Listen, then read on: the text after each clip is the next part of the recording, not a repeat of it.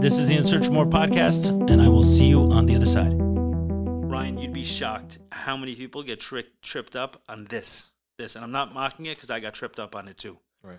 Am I an addict?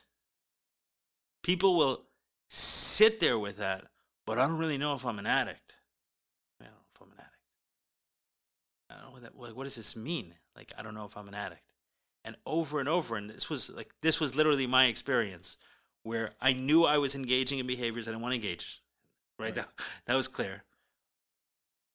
I knew I wanted to stop. I knew I was willing to devote the time and attention necessary to get myself to stop. When I spoke to someone who had experience with this, he said, "Ellie, I think you're an addict." And this question bugged the hell out of me so much, it consumed me. I couldn't think about anything else. I was like, no, there's no way I could be an addict. And the thought becomes paralyzing to the point that no work is done because I don't want to admit that I'm an addict. Maybe I'm not an addict. How could I be an addict? And here's what I tell people. It doesn't even mean anything.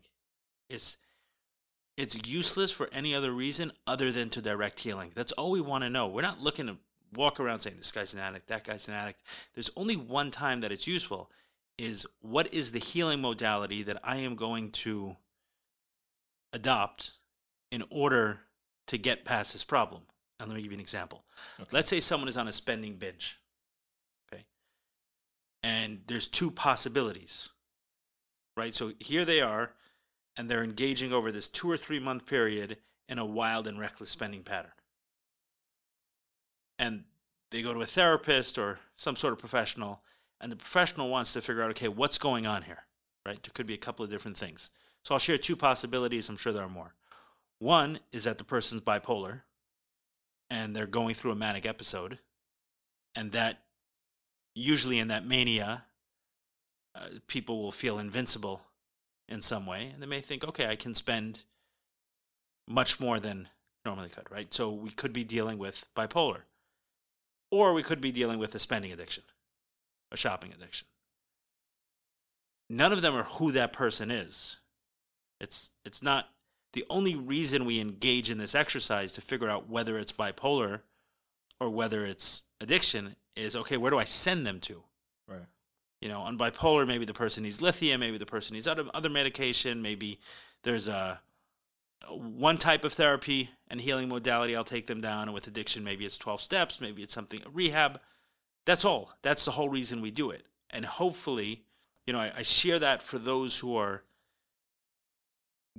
getting caught up in this, whether they are or aren't an addict, and that's paralyzing them in some way from moving on, and replace it literally with anything. Mm-hmm. Right? Whether I am or I'm not a cheater, or all of these words we put on ourselves, that it becomes so much about that when we know what we got to do. And that's the only reason we have these labels. It's if I'm an addict. Another way it's useful is some people say there's no such thing as a sex addiction. So there's no such thing. Mm-hmm. I've read the research, I've done the studies, you can be addicted to a drug, but how can you be addicted to sex? There's no outside substance coming inside you. Great.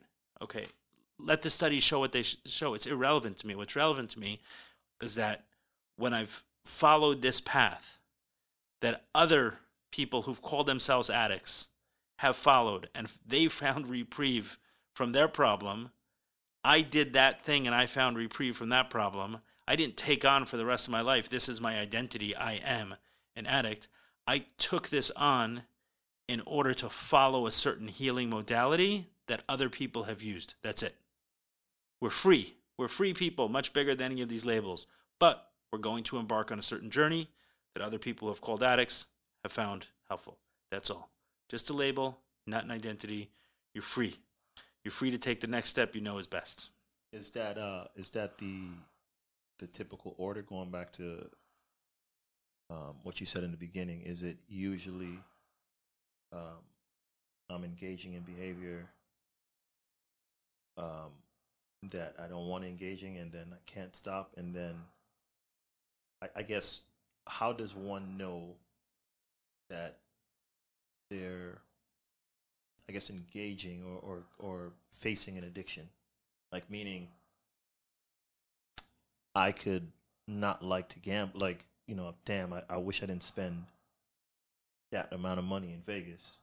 And then 2 days later, okay, I lost the bet, okay, whatever, and then I win. Like, how do I know when it's like, okay, it's a problem? I guess is the question. When do you? Right. So it's usually not the first option you're going to pick off the menu. Right. Right. So we've all done things we didn't want to do. I've woken up as a teenager in a pile of throw up from drinking. Before I did that, I didn't know that that amount of alcohol can create that feeling and can make me vomit. Afterwards, I did, and I stopped drinking to that level. Right. I never really had to engage in the whole exercise of whether I'm addicted to alcohol because the awareness came pretty soon after the experience I didn't like. Right. Whereas with an addict, it keeps coming up, and it's like, okay, maybe I'll try something else. Right? Maybe I'll only drink if it's dark outside. Maybe I'll only drink with friends. Maybe I'll only do it on the weekends. Maybe I'll have this limit or that limit, right? So the first question when someone is starting to deal with a problem of this nature and they're turning and saying, hey, is this an issue? Should I get help for this? Am I possibly an addict? The first question I would ask them, or anyone else would, most professionals would ask is, and I'm not a professional, I'm just saying that, I've learned from others, is what have you done to stop? And if it's an addict, they've tried and failed a number of times. It's, if you think about what we talk about, what are the implications of it being an addict when we use that term, is we kind of got to throw a lot at it, right? This is not a little brush fire. This is a forest fire. Just got real. Right. We got to call in the artillery. We got to get in the support systems. We got to change our life. We got to throw stuff at it.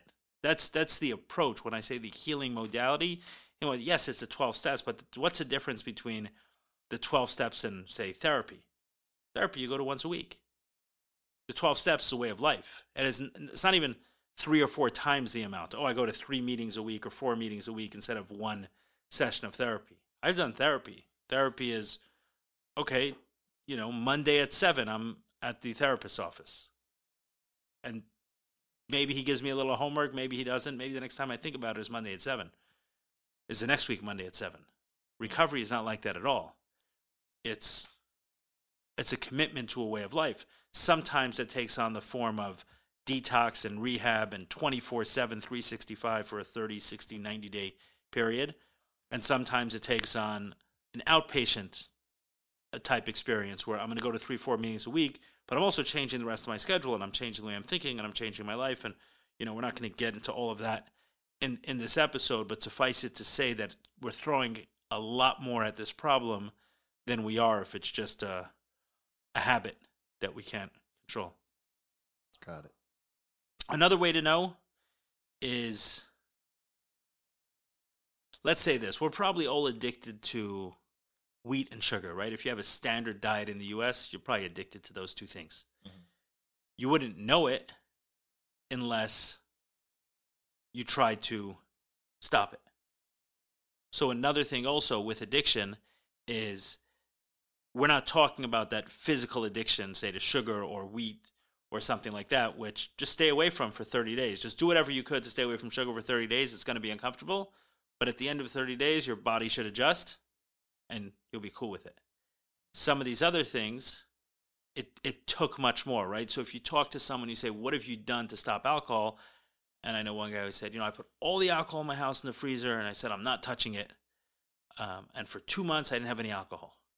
So you had that period to kind of detox your body. And then what? A stressful evening, or this thought that, hey, maybe I could just try.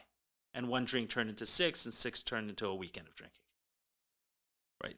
Those kind of experiences start cluing you into the fact that it may warrant something more than you've done until now. Whether it reaches the clinical level of addiction, whether everyone agrees that this could be an addiction, that's a separate conversation. We just know that people who struggled in this way have benefited from healing in this way, and that's why we engage in it.